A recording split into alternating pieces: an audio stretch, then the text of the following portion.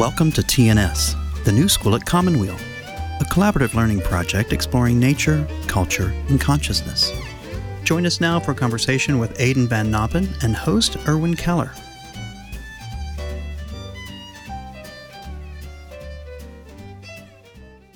Welcome. Good morning. I am Kira Epstein. I'm the program coordinator at the New School at Commonweal, and I'm here today with our host, the Rabbi Erwin Keller, to welcome Aidan Van Noppen to the new school.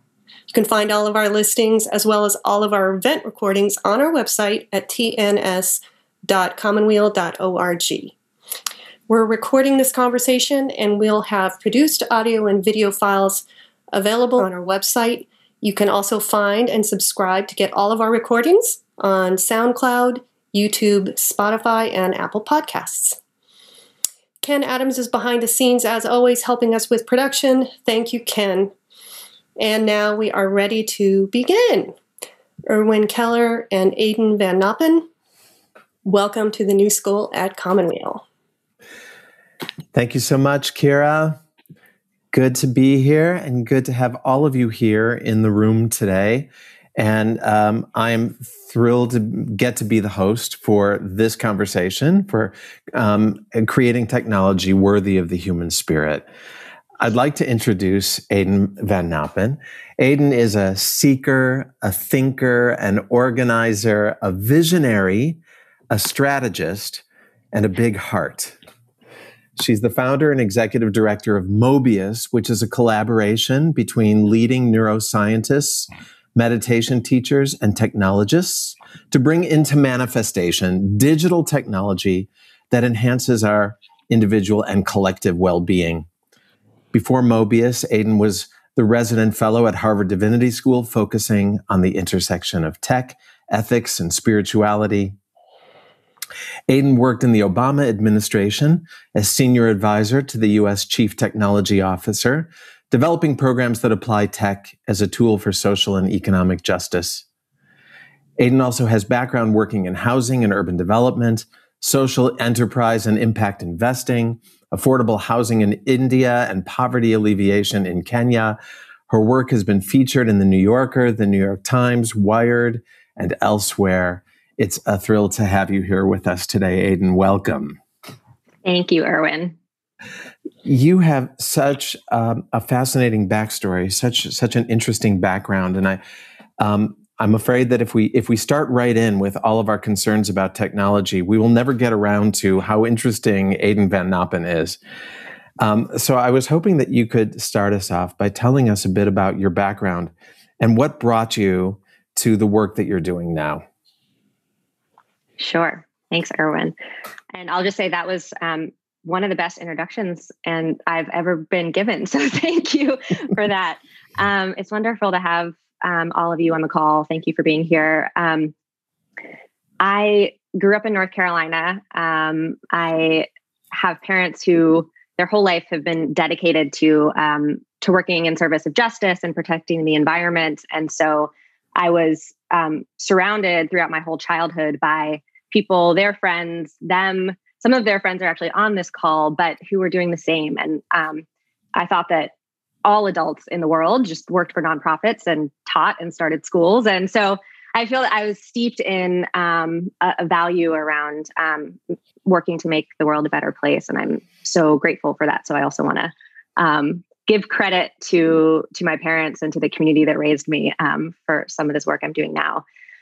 So I also, when I was a kid, I had a really rich spiritual life from a young age, and that really has influenced my story and my work now. So I grew up Jewish in North Carolina, where there weren't that many of us. So it was a pretty significant part of my identity. And then when I was in high school, I joined a teen Buddhist Sangha, and so started meditating and became among the ranks of Jubus, as we call them. And there are many of us out here in the Bay Area, so certainly not alone in that identity. But that has been an important part of my life for a very, very long time. So moving on from childhood, as Erwin said, I started my career in international poverty alleviation, living in India and in Kenya, and working with people who live in slums to improve their living conditions.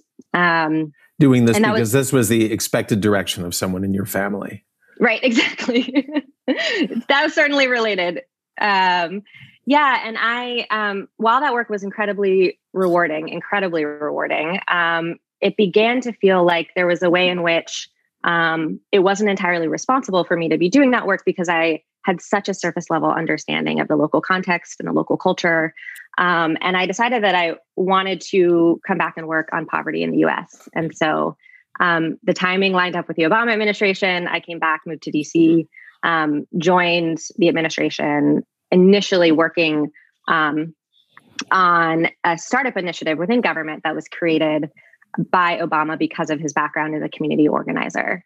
And he recognized that the federal government was the worst in some ways at supporting the places that needed our help the most. And so we were really partnering with places like Flint and Baltimore and Detroit. But while I was doing that work, it became really clear to me that we weren't taking advantage of all of the tools we have available to us in the 21st century.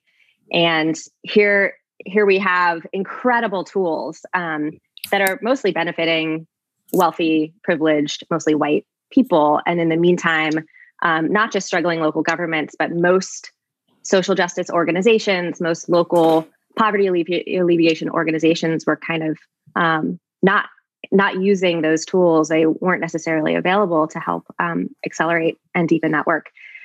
So I moved over to the White House Office of Science and Technology Policy to develop programs that use tech as a tool for social and economic justice, as Erwin said. And a lot of that work was about creating collaboration between people who are really in the trenches doing work on local poverty alleviation, federal and local governments, and technologists, and sort of centering the voices of those who really know what their challenges are to be in really deep collaboration, co-creation with technologists that have the skills to create tools that support them.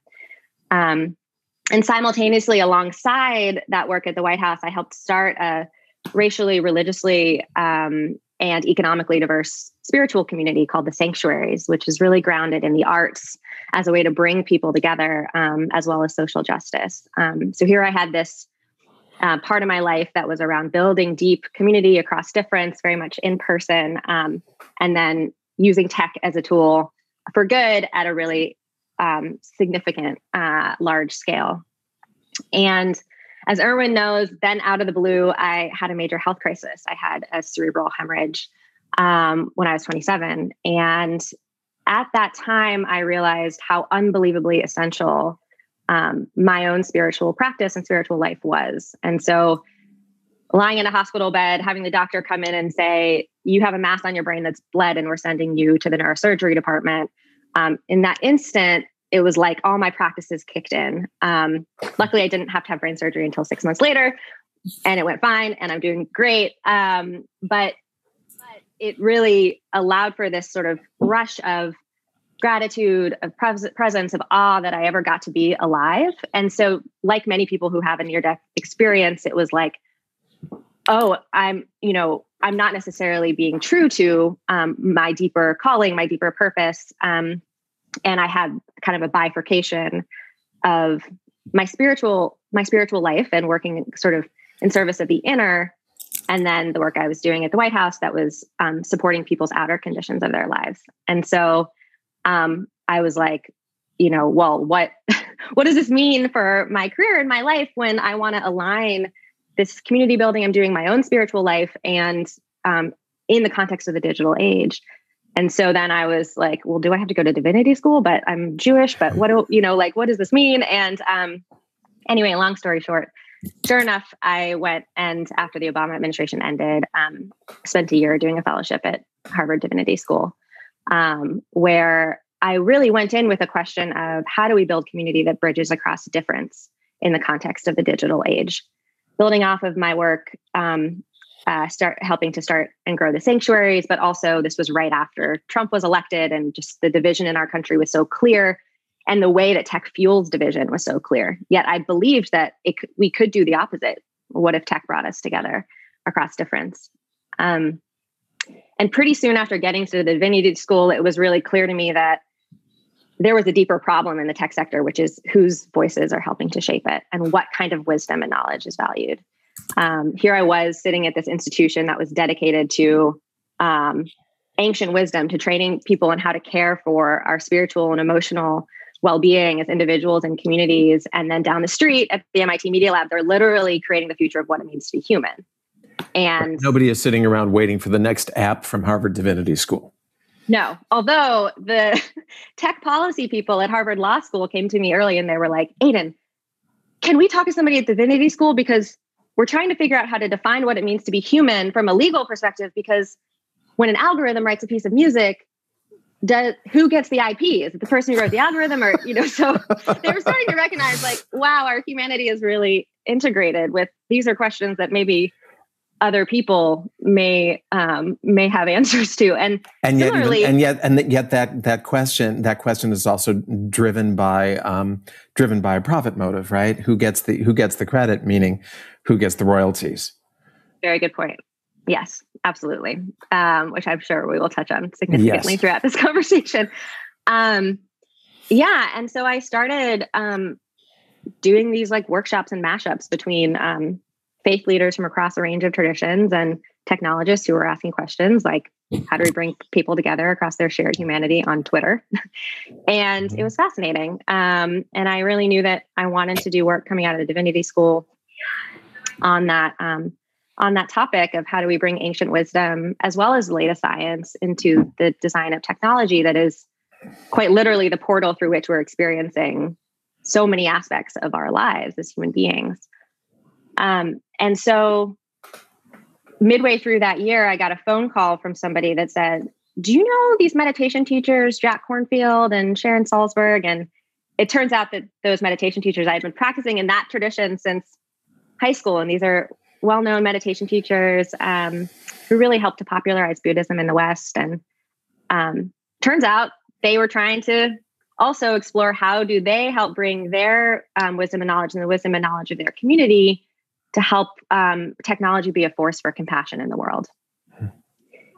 And so I came out to the Bay Area and teamed up with them and started Mobius. And that was really the origin of it. And we've had a couple different iterations since then, which I'm excited to speak about, but I'll stop there because that's... So I came to the Bay Area and teamed up with them. Even that is something that probably needs to be unpacked a little bit more, because not everyone gets a phone call suggesting, those two people, and then the next sentence is, so we teamed up. So how did that happen? And what were they looking for? Where were they at in their thinking? And what did you bring to it? Yeah, that's a great question. So what had happened was Jack and a neuroscientist named Richie Davidson, who was really one of the first neuroscientists to put monks in MRIs and say, what happens to their brains when they meditate and do compassion practices? They had convened a group of about 20 of their peers that spanned from the science to the contemplative practices.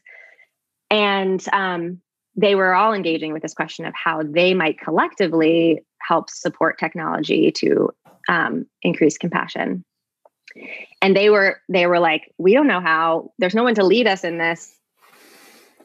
Put us to work was basically the charge. It was very broad. It was like, people who were close to me in that time can tell you that I was like, where do we begin? Oh my gosh, this is like the most exciting and most broad charge. And so it was really a real adventure in figuring out what collaboration with them meant. And over the years, we experimented with a couple different things. At first, we were really focused on almost like advising engagements of helping to bring those folks and their wider networks into tech companies to help inform product and design decisions. So not just like bring in Jack to do a meditation, but really ask like, what should we do when Alexa is on the other side of somebody's suicidal plea, for example?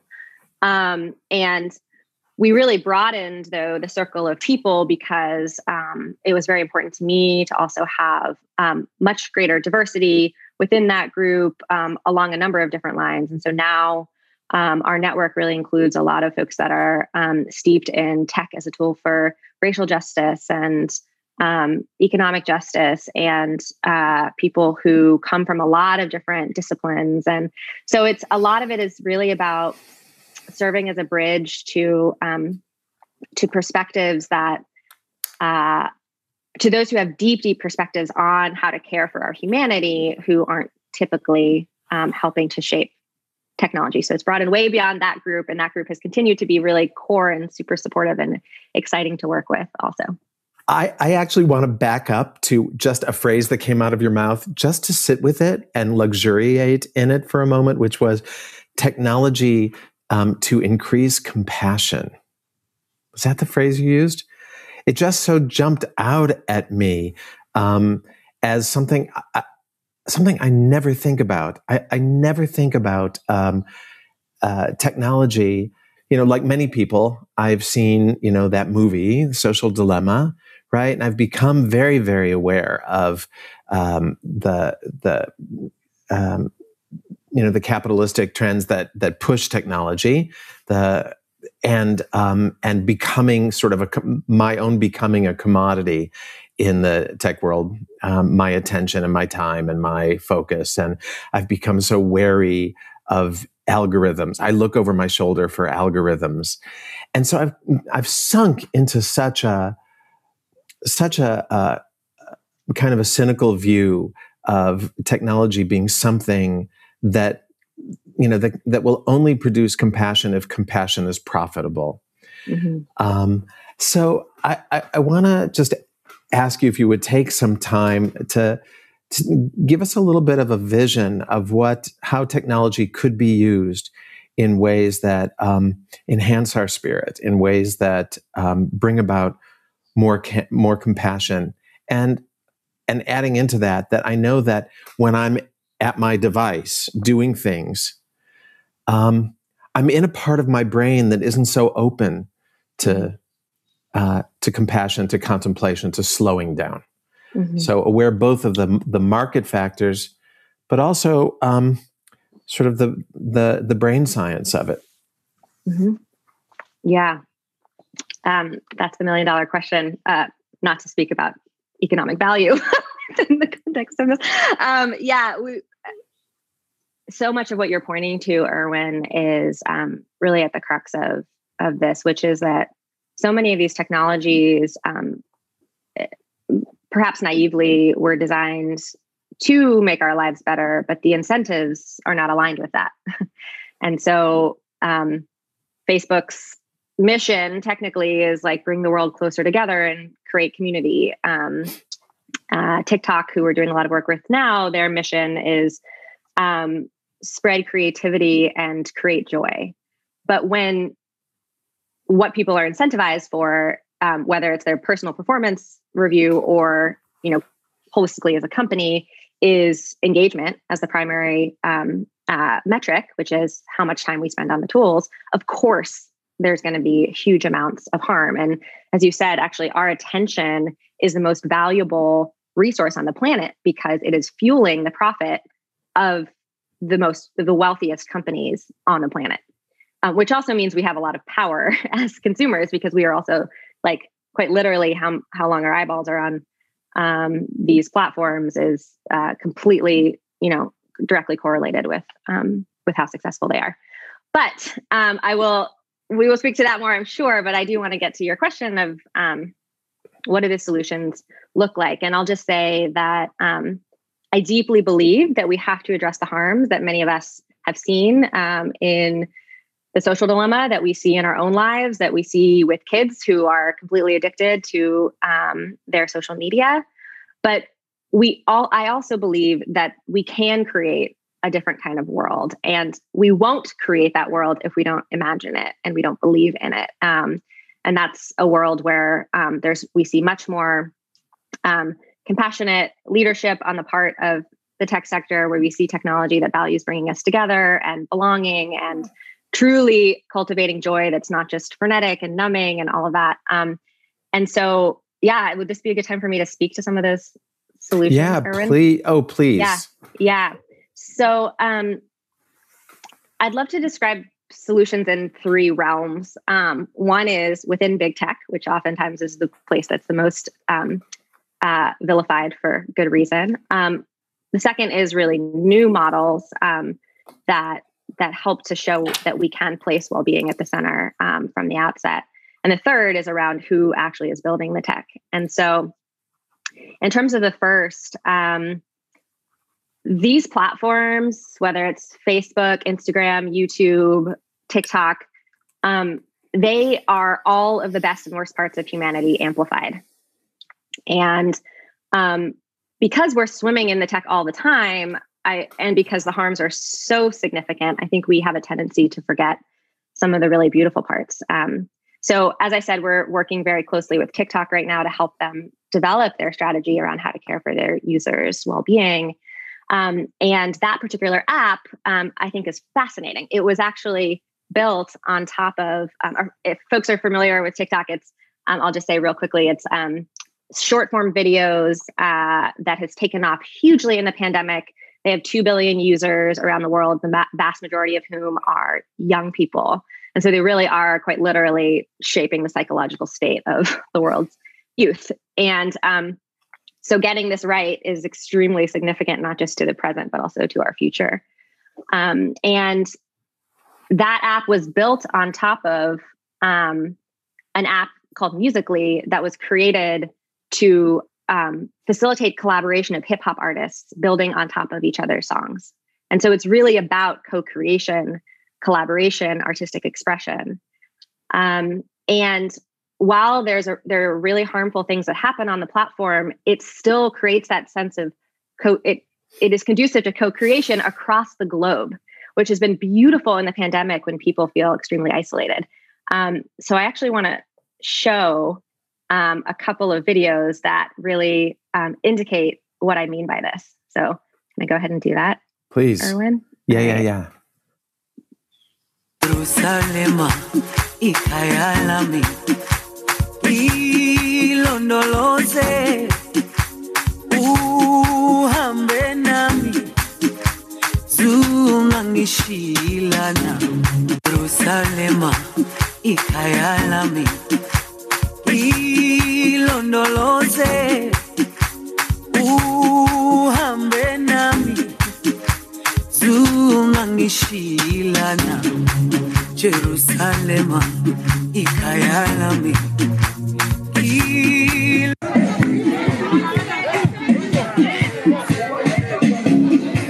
Jerusalema ikhaya lami ilondoloze uhambe nami zungangishilana Jerusalema ikhaya lami. One more. Jerusalema ikhaya lami ilondoloze uhambe nami. So wonderful. It makes me tears well up. The joy I feel watching it and the closeness to people all over the world is astonishing how powerful that is in just those tiny little clips. Mm-hmm. Yeah. And I'll say there are hundreds of those videos for that song. Yes, the Jerusalem phenomenon. Yeah. And just there's so many other examples of that on this particular platform, alongside many examples of young girls having their self-image. Like there's a lot of body image stuff and eating disorders and things like that also shows up on that platform. And so you see, like I said, the best and worst of humanity amplified. And I actually just realized the other day that one of the things I think that makes what I just showed you really meaningful to me is that I did this work in DC with the sanctuaries, the community I helped start, using art as a way to bridge across difference. And it's so powerful because it really does bring us together in our shared humanity in a way that few things do or can. And I just, one of the reasons why I'm passionate about doing this work is because we're trying to help TikTok figure out how do you design to enhance that aspect of the platform and to address the harms by creating metrics and incentives that really do reward that, those more wholesome aspects of it. I want to hear about the incentives and the metrics, and but first I just need to ask. So TikTok is actively interested in enhancing sort of the creative and the coming together and trying to limit harms.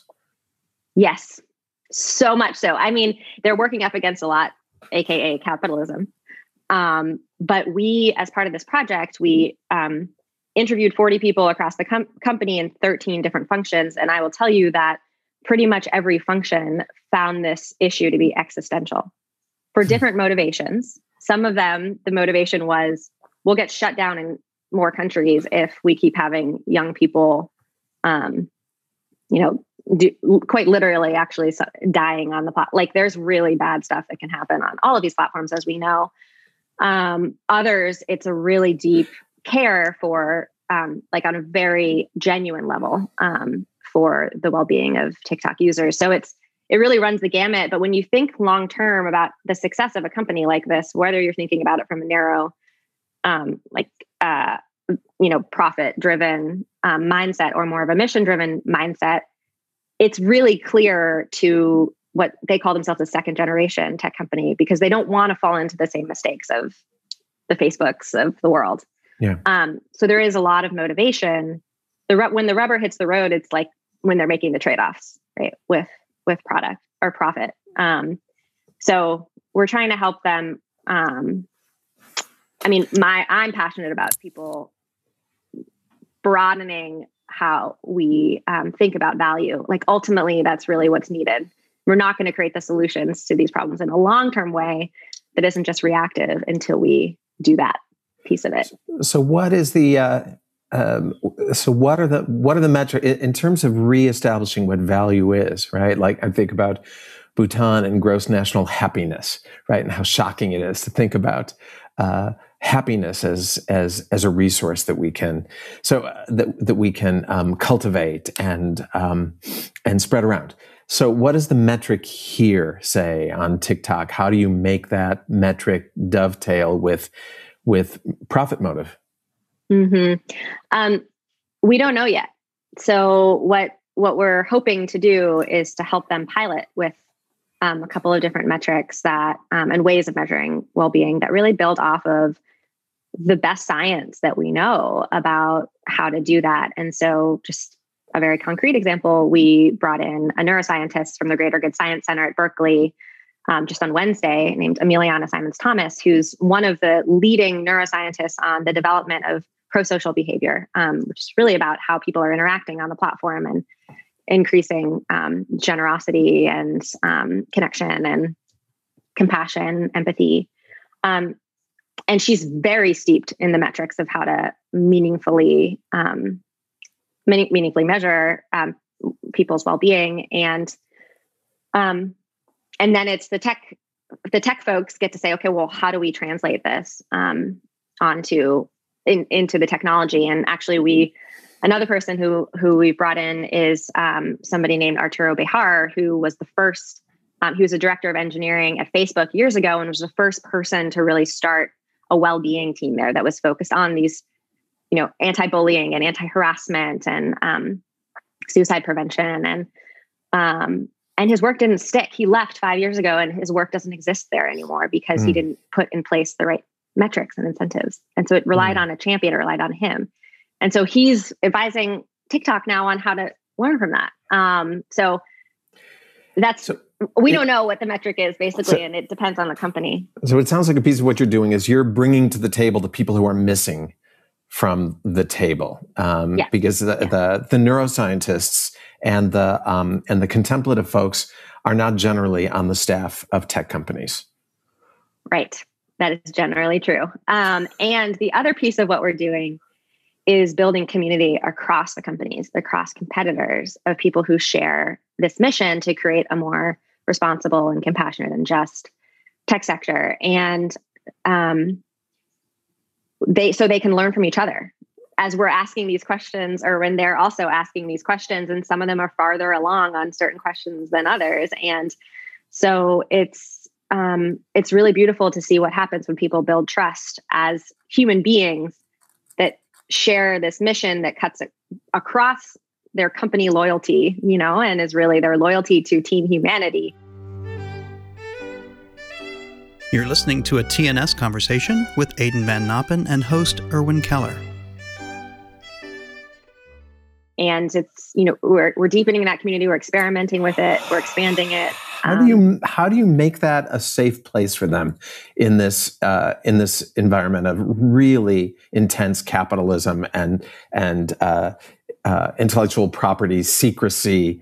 How do you make it possible for people from different pieces of the tech sector to get together and talk in this way? It really comes down to the fact that every person at these companies is a human being making a decision every day, like making decisions as humans. And so it is the inner and the outer. We are so inspired by Parker Palmer, who really talks about the Mobius strip as showing that there's no separation between the inside and the outside of the shape. And therefore there's no separation between our inner life and what we create in the world, whether or not we try to, behave like there is a separation or not. And so we bring people together and we begin with that connection from the inner. There's almost always shared spiritual practice meditation. We bring in meditation teachers who are part of our network. I lead meditation, community members lead meditation, and they're sharing from a place of vulnerability about how hard it is to do this work within the context of companies that aren't set up to reward it. And the people we're working with are in quite significant positions of leadership who oversee thousands of employees and billions of dollars, quite literally. But many of them have a lot of regret about the things that they've been involved with building. And regret and grief is a great motivator, actually, if you really go into it, for courage, right? As Joanna Macy talks about, when we really let ourselves go into grief, that's where action comes from. That's wise and compassionate. And so we try to create the conditions for people to share from that place first, and then the shared action comes from that trust that we've built. So a lot of it is really grounded in my background in building spiritual community amongst people who maybe wouldn't otherwise trust each other either. When I did the sanctuaries in DC, although it's perhaps the opposite context from a racially, religiously, economically diverse arts community to some of the most powerful, almost entirely wealthy, white, pretty much entirely folks who. So a big part of what we also try to do is to ensure that moving forward, we are actually going to expand the community to move well beyond big tech and well beyond executives in those places to support those that are really creating the new solutions, as I spoke about before, recognizing that there's a lot of support that can happen that is very important of those who are within big tech. But as we've been talking about, they're within these systems that are ultimately unlikely to get out of the harm reduction. They're not going to be, most likely, unless a huge amount of bravery happens, they're not going to be actually creating a new system that is driven by compassion and generosity. They're going to be tinkering with algorithms to reduce risk of lawsuits.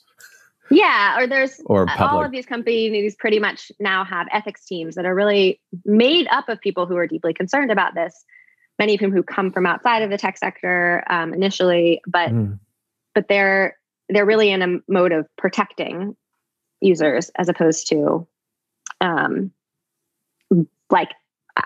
creative new solutions that have a different way of articulating value.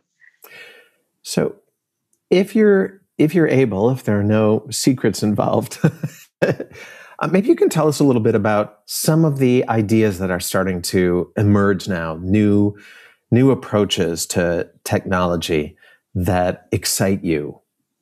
Sure. Yeah. So one of the realms that I'm really excited about is cooperatives, cooperative ownership structures of technology, because ultimately, like we said, our attention is the most valuable resource that's providing all of this profit for these massive companies. Whereas there's a lot of folks that are experimenting with more cooperative structures where many people are benefiting from the success of the companies. So there's a community called Zebras Unite, which is thousands of founders around the world that are using cooperative models. And they, for example, there's a company called Ampled, which is a cooperatively owned tech platform that allows music artists to be supported by their community with direct recurring payments, and 100% of it is owned by its artists and workers and community. And so the value is going back to them as opposed to being extracted. And Zebras Unite, I love describing why they're called zebras. Some of you may know that in the venture capital space, in the traditional startup space, there's this term of a unicorn, that like all investors are looking for the unicorn that has the hockey stick growth as rapidly as possible. And these folks are like, no, we're not unicorns, we're zebras. We're like a little more quirky, a little more weird, a little more fun. And it takes us longer because we value something else besides the fastest route to a profit. And I just love that, and the community element that's really about collectivity. Mm-hmm. And so one of the things that we really want to be doing in the future is lifting up more and more stories like that. There's also, some of you may use Marco Polo, which is a video messaging app that's basically like text messaging, except just sending videos back and forth. And it was started by an entrepreneur named Vlada Bortnik, who's Polish. And she and her husband, when they started having kids in the US, felt that there wasn't a form of connection that they could have with their families. The text message wasn't enough, and people weren't really present for their kids' life. And so they started this company, but they have been so clear that they're not going to create a business model based on selling our data. They're not going to create a business model that's advertising based. And they actually did for many years a generosity-based model where users decided how much they wanted to pay for it. And they have millions of users around the world. And they've only just recently created a sort of premium way of doing it where you pay a subscription, but you can also not have that and just have the basic account. And I just find Vlada to be such an inspiration because she stands up to her investors and she says, no, I'm sorry, I'm not going to scale as quickly as possible at all costs because I most deeply value the original intentions behind this company. So that's sort of an example of someone who's like 1 foot in, 1 foot out of the, our existing economic system, where she's sort of pushing the edges, whereas some of these other solutions are really kind of over here creating the new. And our hope is that we can tell those stories and more people jump over into it. There's something beautiful about, I actually haven't heard of this app before. And there's something very beautiful about, growing up in the US and being able to get get short videos from Babcia in Poland, every day, saying good morning to you. During the early years of Facebook, I very much felt the community building power of it. I felt there was a way in which, we've become, years before the pandemic, we've become so isolated. So many people live nowhere near their families of origin, and our lives are so separated from each other. And there was a quality in Facebook that I used to think of as sort of recreating the village. In village life, if my family were still back in the shtetl, there would be 500 people that I would know kind of by name or face. And some of them would be close and I would keep track of them. But others, I would find out if someone died or someone got married or someone had a baby. And I was able to curate my own village.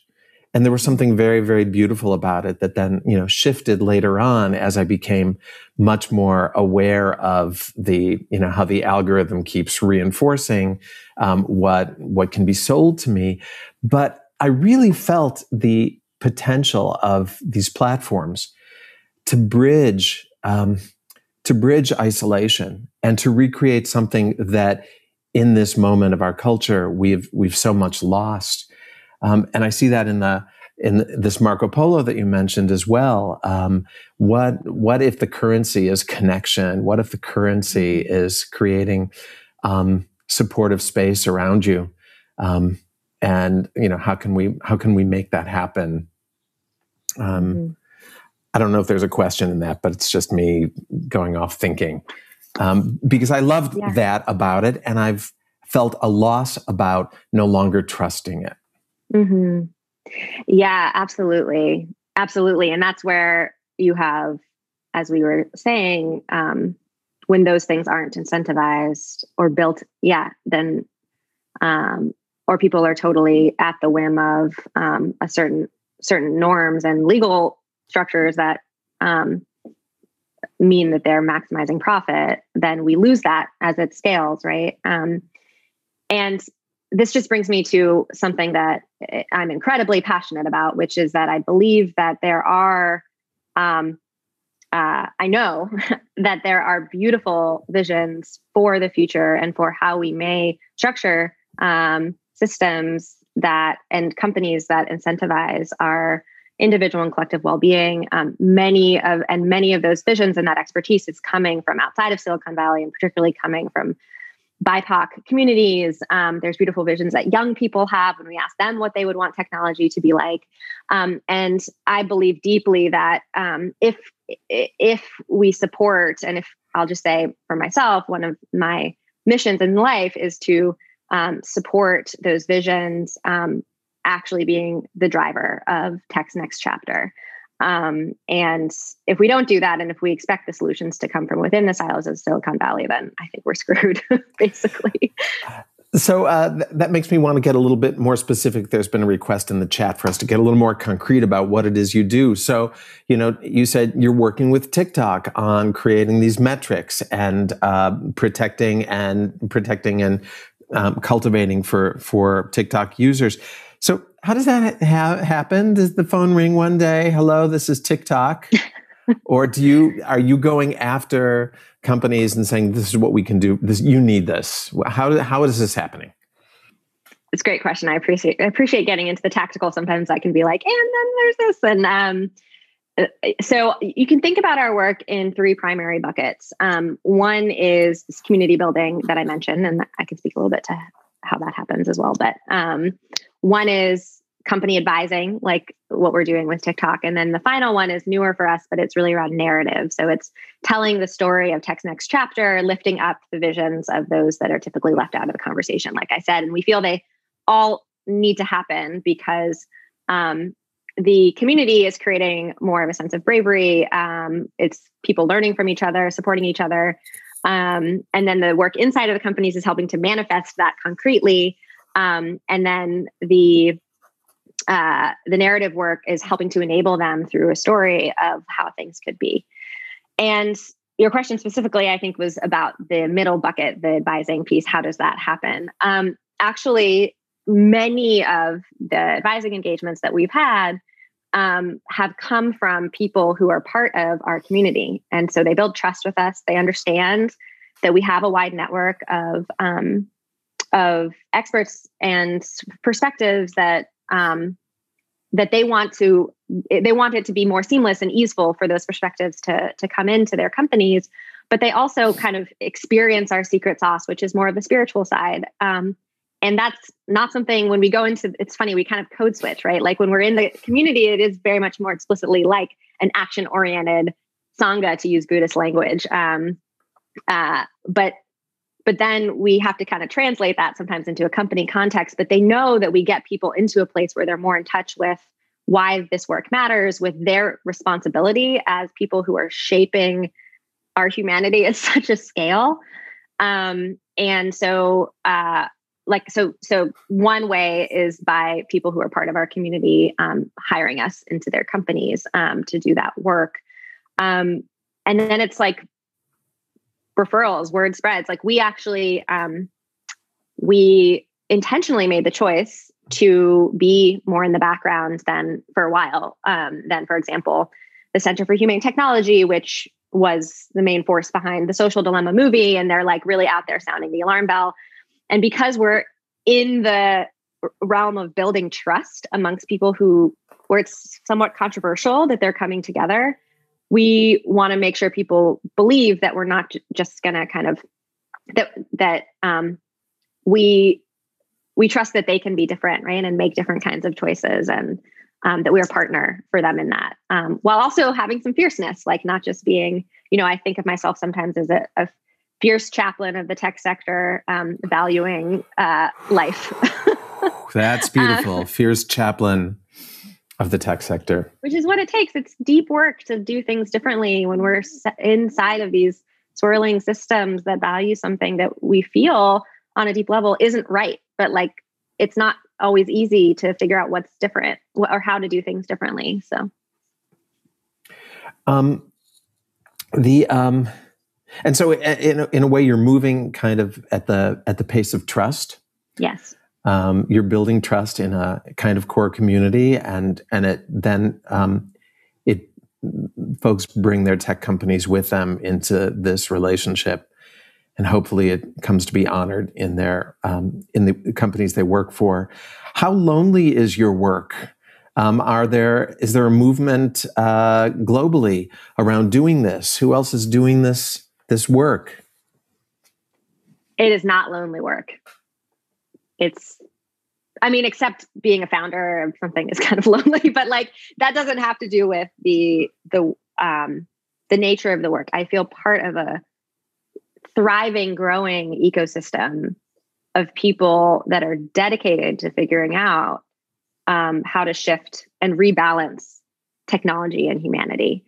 Many of those people, most of those groups, I would say, are doing it sort of from a standpoint of like, if you could think of it like within the bucket of sort of ethical, responsible tech. How do you technically do that? What are the governance structures? What's the policy?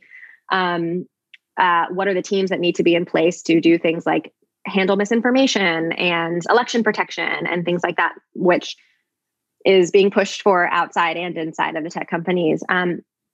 I have yet to come across any other groups that are really thinking about this from the perspective of bringing in particularly spiritual caretakers who understand that aspect of our lives to help inform product.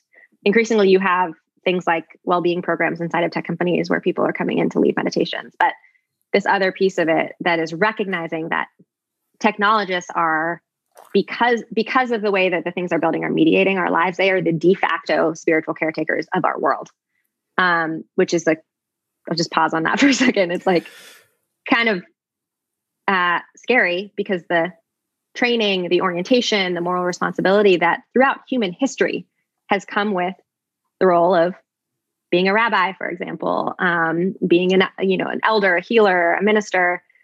Those are not things that people learn in their computer science degree. And yet the decisions that they make have such an influence over us. Like I said before, quite literally, people are speaking to Alexa as the only person for their suicidal pleas. So yeah. Therefore, those that are building the algorithm are in the role of spiritual caretaker. And that's one of the things that is a frame that I have not heard anyone else speak to. And that can be lonely because we're really bridging language too. And like I said, we have to code switch all the time. And sometimes it's really hard, even talking to funders, when there are certain funders where you just say the word meditation teacher and they think you're just a meditation program and, oh, you're just, employee well-being, right? Like, which is important too, but like, this isn't serious stuff. And it's one of the reasons why I'm thrilled to talk to this community because Commonweal is such an important place for me in terms of that wholeness that I can show up to, really speak to the pieces of it that really have to do with that deep spiritual element of how these tools are affecting our lives.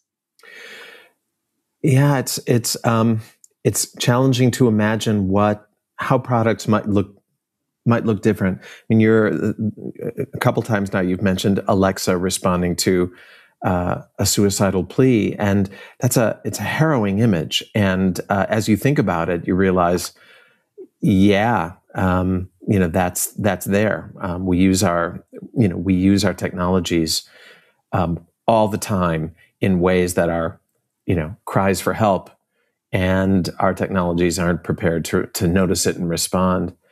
But you're not talking about building meditation apps. You're not talking about something that overt, but rather some kind of inner wholeness that becomes manifest in in games that you play and communication technology that you use.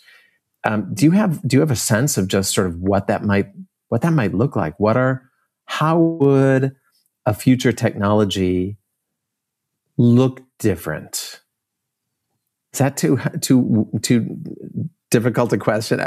I'm just trying to wrap my brain around what is the next, Facebook kind of thing, and how does it look different if we feel like the developers represent a more diverse group of people, bringing a more diverse bunch of concerns, and that they're also engaged in their own spiritual development as they're doing this work?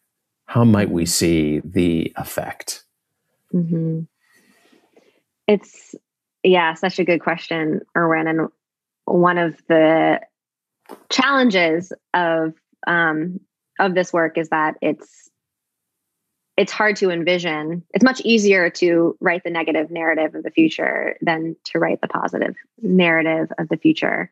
And I guess I would speak to some of, like, going back to the videos I showed of TikTok, right? There are things like that truly do bring people together, that create joy, particularly at a time when, during the pandemic, it was so important for people to feel joy and to feel connected to people around the world. But it also just loads minute and a half videos after minute and a half videos after minute and a half videos. And whenever, like, for this work, I've had to spend some time on TikTok, and it's whenever I do, I feel completely disembodied. It's like I kind of suddenly, even after just a couple of videos, I kind of look around. I'm like, where am I? What planet am I on? Do I have a body? And also you see situations where, I'll get back to describing your question, but you see situations where, for example, the algorithm starts to get to know you a certain way.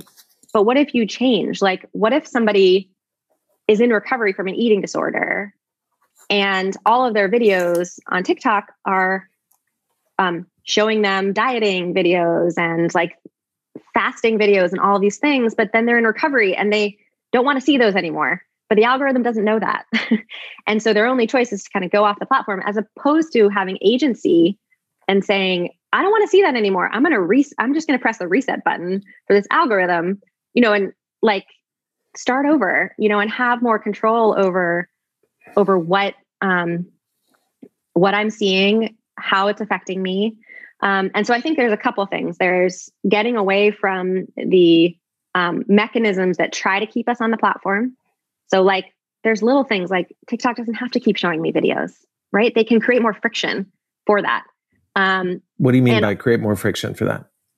What I mean is that, like, I have to actually intentionally select, I want to see another video, which YouTube doesn't do. They just keep playing it, which Netflix doesn't do. They just keep playing it. They make it so that we have to exert self-control in order to stop it, as opposed to the opposite, where we have to actively say, I want this.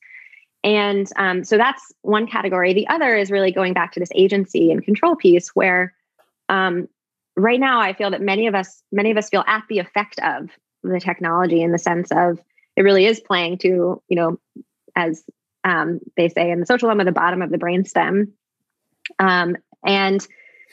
And yet, if we were able to truly say, here's what I value, and here's the kind of relationship I want to have to technology, and that the technology actually helps reinforce that. One of the things that was really interesting, we were doing an advising engagement for Alexa that was around the fact that Alexa is increasingly this was well before the pandemic, the only companion for a lot of elderly people. And meanwhile, there's an epidemic of loneliness amongst the elderly in the United States. And when I say companion, I kind of, mean that as like that's not necessarily a good thing, but but it's kind of true. Yeah. And so we brought in a handful of meditation teachers and caretakers to really help them think creatively about how Alexa might help decrease loneliness amongst the elderly by consciously designing for ways that Alexa could optimize for connection. And so for instance, some of the concrete ideas that came up were that actually Sharon Salzberg, the meditation teacher, asked, well, is there a way that Alexa can like solicit questions, whether it's from family members or the person themselves, about what they value most and how they want to spend their time, and then to optimize for that? Or are there ways that Alexa could play music from the person's childhood when they want that? Or particularly, you find that music can be really powerful for people with dementia. Or could Alexa be cued to collect stories from people about their lives by that can then be available for the families? Or if someone's stuck in their house, that Alexa could oftentimes has a video function and could know, oh, well, you're really passionate about knitting, just to be stereotypical about the elderly, sorry about that, but like, you're really passionate about knitting, or you're really passionate about, gardening that you used to be able to do. And let's match you up with someone else who's also stuck in their home and you can talk about that.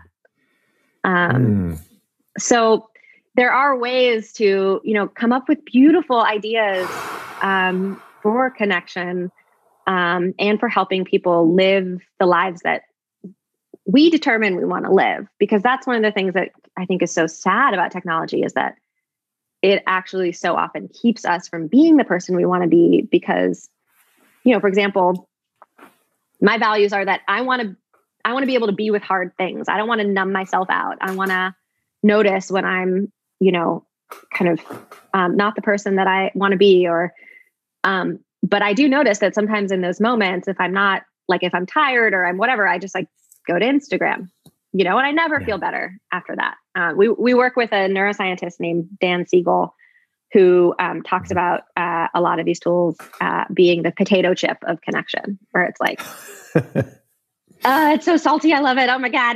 But I also hate it. And then you finish and you're like, that was terrible. And I don't feel nurtured. I don't feel nourished at all. And I feel, and that's sort of, I think, but it's tempting. So this idea how do we make it nourishing? You're listening to a TNS conversation with Aidan Van Noppen and host Erwin Keller. Food. Basically, and the fostering of connection, this idea of Alexa connecting, people who have similar interests. I mean, there's a piece of it that's scary, that Alexa would know so much about us and about so much about so many people, to be able to do that, to be sort of the concierge of our social experience. At the same time, Alexa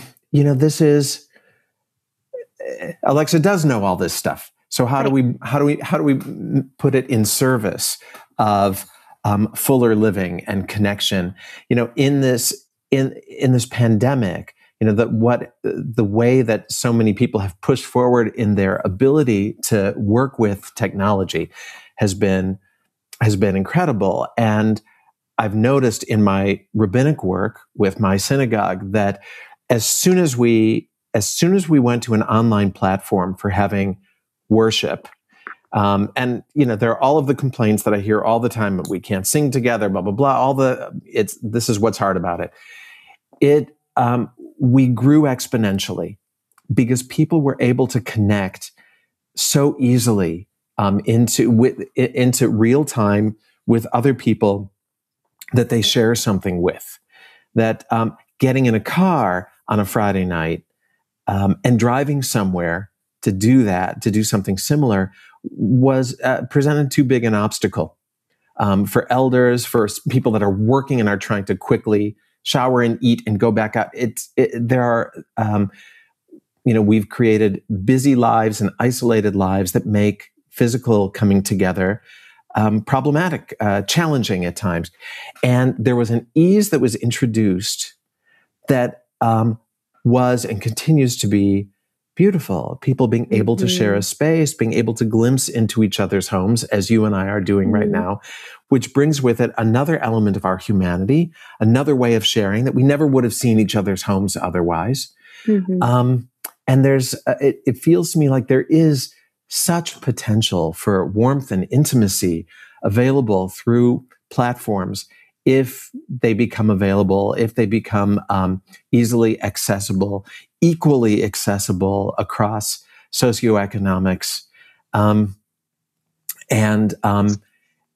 if they have an incentive to bring us in and make that happen for us. Yeah, totally.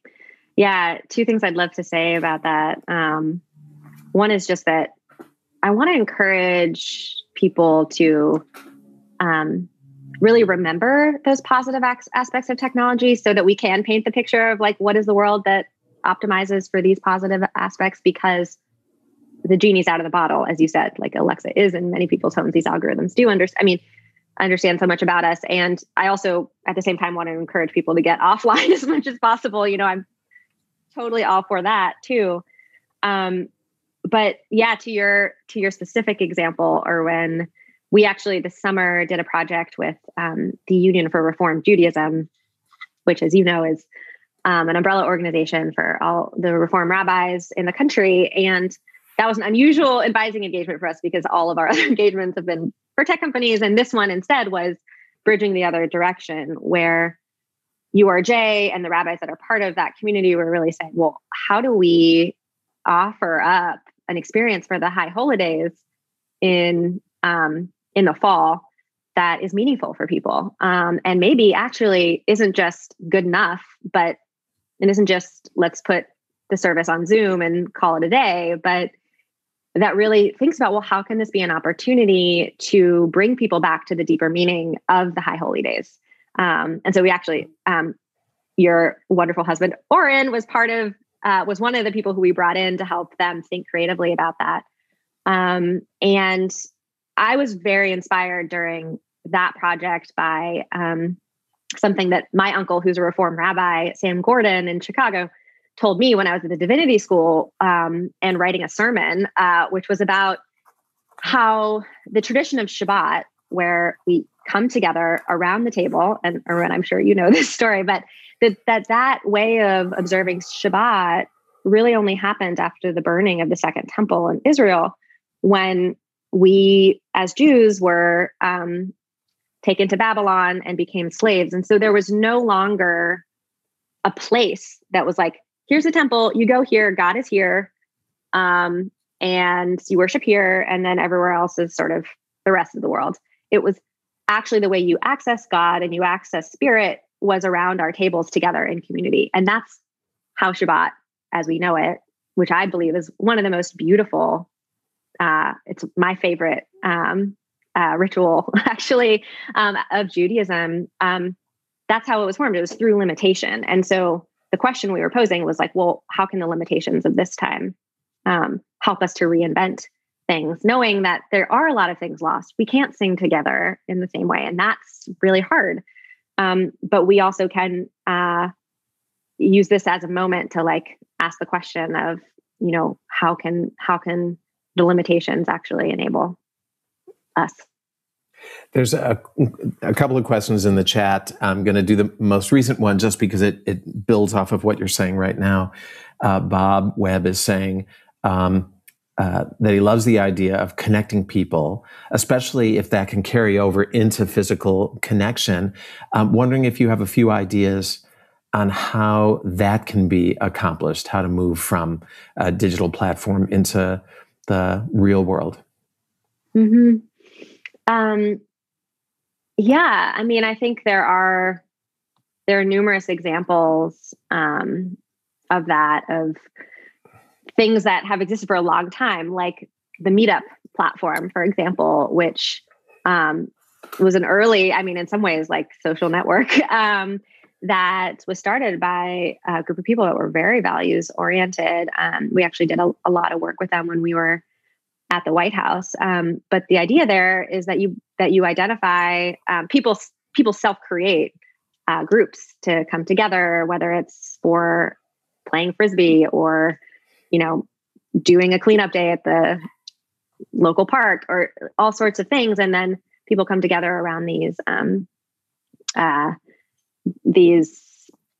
shared areas of interest in real life. And there's so many things like that. Or, I think we don't really have couch surfing anymore, but back pre Airbnb, there was the platform of couch surfing where people would find other people's homes to go and stay in as a generosity exchange. So there's a lot of things like that. And you find many examples of that too, like, on Facebook and places like that too. There can be predatory things that happen as well that, we need to be really careful of. And there's all sorts of scary stories about, children or like young women being taken into, even like child slavery and, so there's precautions that really need to be taken around all that. But it's true, I think taking those connections and taking them in person when possible can be really beautiful. Yeah. And I'm wondering, Erwin, like if you have examples of that from, as you've been putting more online for your congregation, like how do you think about that? Well, we've provided lots more ways for people to connect, but it's all been through video platforms. Mm-hmm. We haven't yet begun to get back together. So this is going to be a project for the future of, we're going to be continuing to do things in digital platforms because it's so accessible.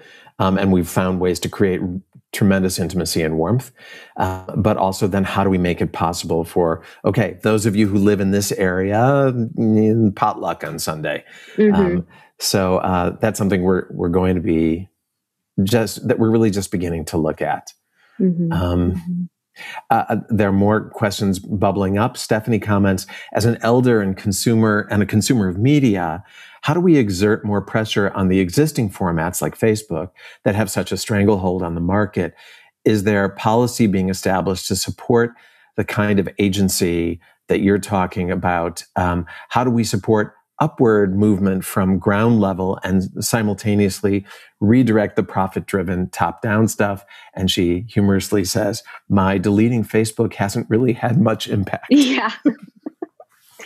Right. Yeah. Especially when you look globally. I mean, it's one thing for the US market to start to protest these tools and get off of them, but they really have such a massive reach around the world.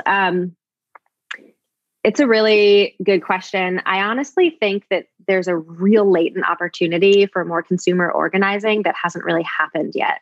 And, I would love to see happen with technology, the tech sector, what we've seen happen with food, where people started to realize that eating healthy food is really important. And so there's demand for it and brands are responding to it. And, there's more and more of an emphasis on affordability of getting really healthy food to low-income communities. And, and so much of that was driven by consumer demand. And yet there isn't right now a clear-cut forum to express that demand at scale. And that's one of the things I'm hopeful will really shift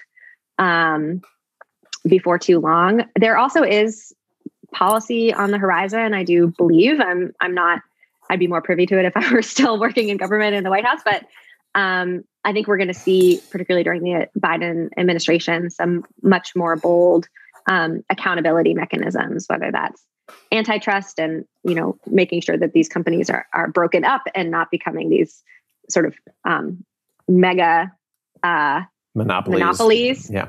And that'll go a long way, but it also doesn't fix the problem. And every time I talk to somebody that's really engaged with tech policy, I make a plug for also making it easier for people to do things differently, that we really regulate the harms and we enable the zebras of the world. So, so this is going to bring me to a question that was in the chat quite some time ago from Rosa, which is on all of our minds, that the social media platforms have revealed such a dark side in recent years, especially given their contributions to anti-democracy. So how do we enhance the positive opportunities? So that's, like the healthy food, what is the alternative to just trying to regulate out disinformation? What is the positive side of what we might need to and be able to do? In terms of what's the strategy for doing those things, or what is it? Well, I'm kind of curious, like what becomes in a world where tech is responding to our needs, and including our spiritual, emotional, intellectual needs. What does political discussion maybe look like, or political content? It might be that's a whole other new school talk. Yeah, it's or what might a platform look like that can hold complexity in that way?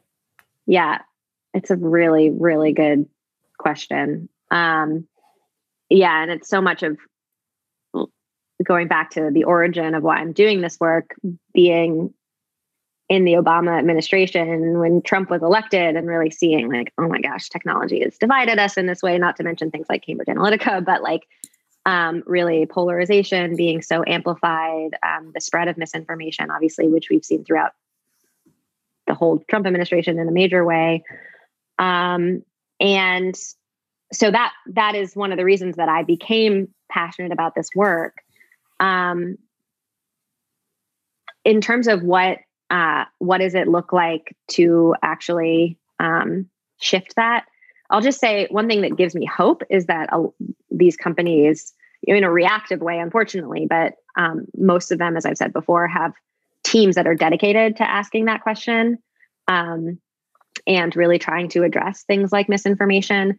They're much earlier on the enhancing the positive, I would say, like enhancing a sense of, or addressing othering, like enhancing a sense of empathy on the platforms. And we actually have teamed up with an organization called New Public that used to be called Civic Signals, that's led by somebody named Eli Pariser, who actually developed the term the filter bubble years ago, and wrote a book called Filter Bubble, which is basically the idea that algorithms make us into an echo chamber, and we get siloed from each other and have different realities and different senses of the truth. And what they're now doing is they're really taking what we've learned about how to build healthy public spaces offline in cities, in parks, like learning from urban planners. And Jane Jacobs applied to technology and really trying to help create exchange amongst technologists and those who have done this in physical spaces. And so they talk about creating technology that's welcoming, that's hospitable, that creates joy. And so we're actually doing some workshops with them for technologists that we're super excited about.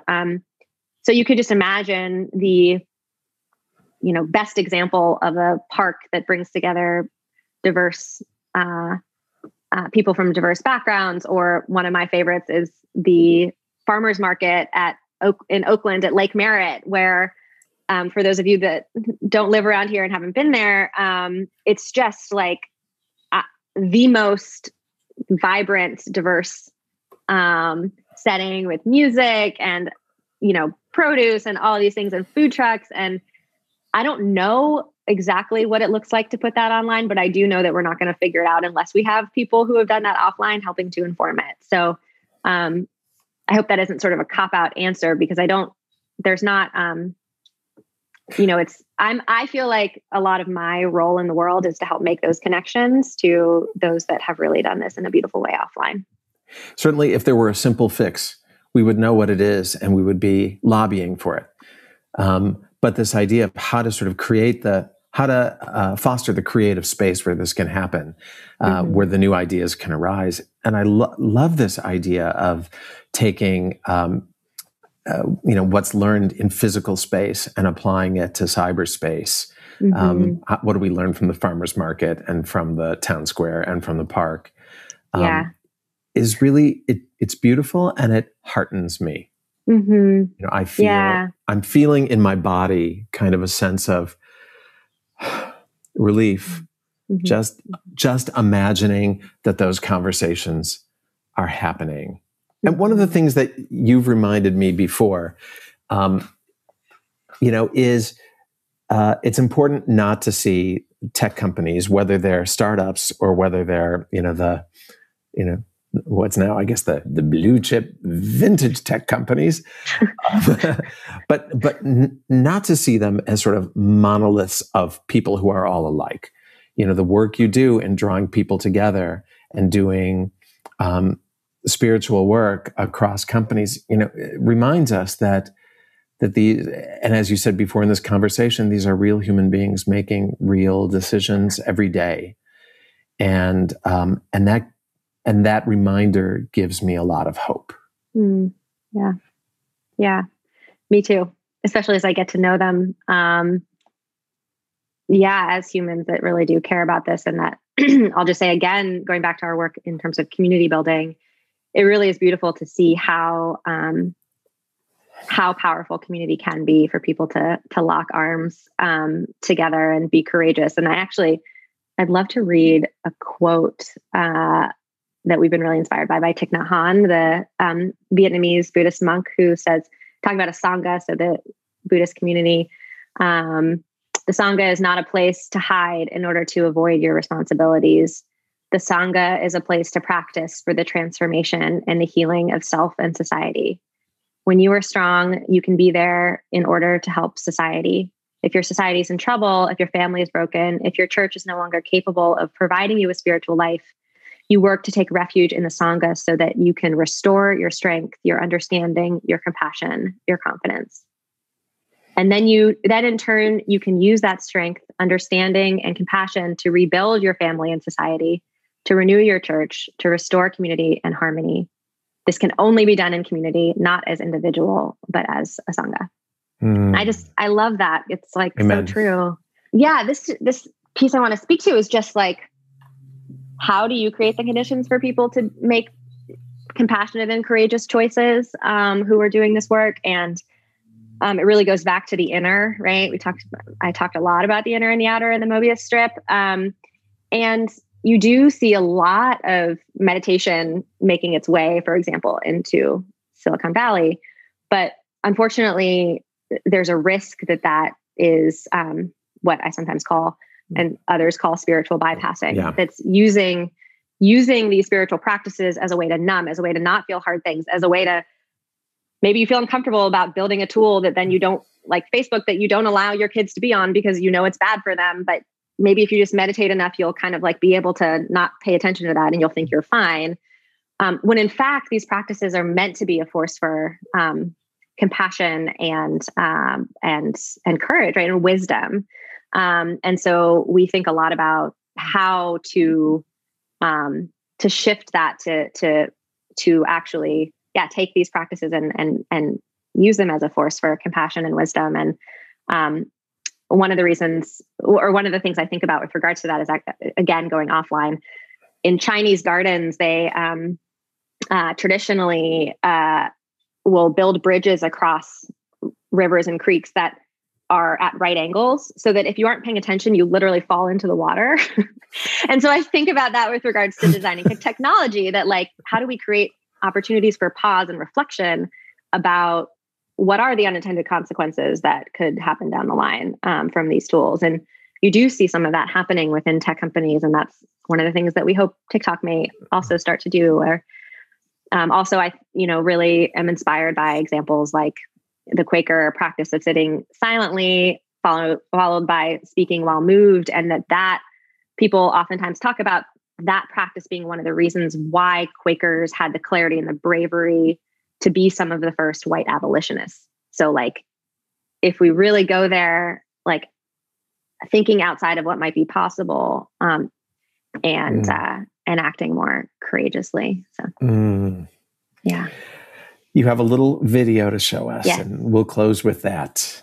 Okay. Yeah. So this video is within the bucket of what we call our narrative work that is really about lifting up visions for tech's future that come from communities that typically aren't necessarily heard. And I'll also say this connects to your question, Erwin, about what does it look like to create, kinder, more compassionate spaces online, and not just asking urban planners, I feel, but also asking children. So that's what we are going to show you is this little video we created of a message from the future.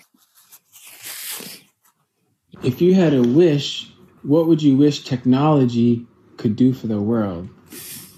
Be working and help the world be stronger and stronger. So what do you think technology should be like when you're a grown-up? It would be helping my kids have fun and helping myself have fun. What is your wish for technology for the world? So, if you guys don't know, I love giraffes. See, I even have giraffe headbands. But there's only one albino left in the world, which I think is really, really sad. And so I think that maybe they could help save giraffes somehow. I still don't know. I'm still coming up with an idea of how they could help save giraffes, but I know they could. The last question is, what is technology worthy of human spirit? I don't quite know what that question is, but I'm guessing, what can technology do to help humans?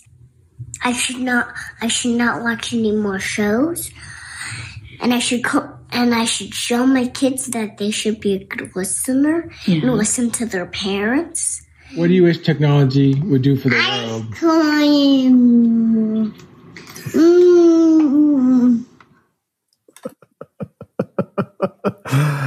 Ice cream. Ice cream. I should have just said that in response to all your questions around what does this look like. So beautiful. Thank you. Aiden, always, what a treat to listen to you, how your mind works, what you bring to this world, and a pleasure to have you here at the New School. Kira, let me turn it back over to you. Thank you. Erwin and Aiden, thank you again for being with us today. I love the reminder, Aiden, when you said that our attention is the most valuable commodity in the world. That's a beautiful thing to keep in mind. So again, we'll have the recordings produced of this conversation, and then I will say one more time, please consider making a donation to help us keep these programs going. Each donation is just so important to us. Thank you if you already have donated, and we will see you next time. Erwin Keller and Aiden Van Noppen, thank you for being with us at the New School at Commonweal. You've been listening to a TNS conversation with Aiden Van Noppen and host Erwin Keller. Thank you for listening to TNS, the New School at Commonweal. The New School at Commonweal is directed by Michael Lerner. Our program coordinator is Kira Epstein. Our audio producer is Ken Adams, and our theme music is by Jeremy Cohen. Visit us online at tns.commonweal.org. That's tns.commonweal.org. Commonweal is spelled COMMONWEAL. You can also find us on SoundCloud, iTunes, Facebook, YouTube, Vimeo, and Amazon Music. Thanks for listening.